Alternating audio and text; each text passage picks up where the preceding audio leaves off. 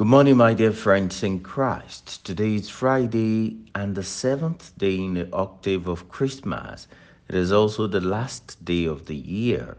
My name is Fada Paul Akinotiko. Who is Jesus to you? John tells us in the Gospel, in the beginning was the Word, and the Word was with God, and the Word was God. He was in the beginning with God. All things were made through him, and without him was not anything made that was made. In him was life, and the life was the light of men. The light shines in the darkness, and the darkness has not overcome it. There was a man sent from God whose name was John.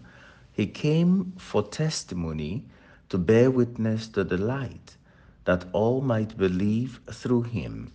He was not the light, but came to bear witness to the light. The true light that enlightens every man was coming into the world. He was the world, and the world was made through him. Yet the world knew him not.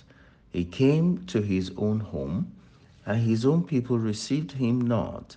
But to all who received him, who believed in his name, he gave power to become children of God, who were born not of blood, nor of the will of the flesh, nor of the will of man, but of God. And the Word became flesh and dwelt among us, full of grace and truth. We have beheld his glory, glory as of the only Son of the Father. John bore witness to him and cried, "This was he of whom I said, he who comes after me ranks before me, for he was before me." And from his fullness have we all received grace upon grace. For the law was given through Moses, grace and truth came through Jesus Christ. No one has ever seen God, the only Son, who is in the bosom of the Father. He has made him known. John chapter 1, verses 1 to 18.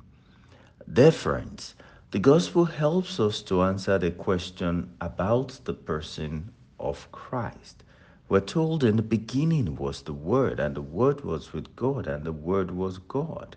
He was in the beginning with God. All things were made through him, and without him was nothing, anything ever made. In him was life, and the life was the light of men. The light shines in darkness, and darkness has not overcome it.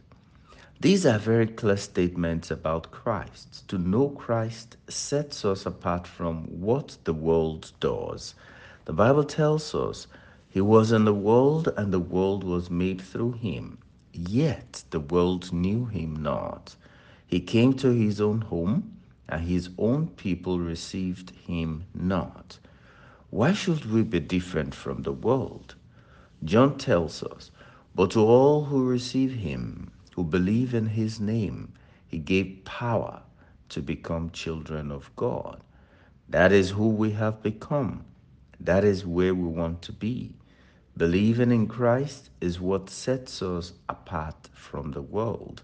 As we come to the last day of the year, we take stock, and for all the good and the not so good, let us know that God has been there for us all. Let us believe in him. I pray for the grace to know Christ, the Word made flesh, and that Christ may become visible in all that we do. God bless you abundantly.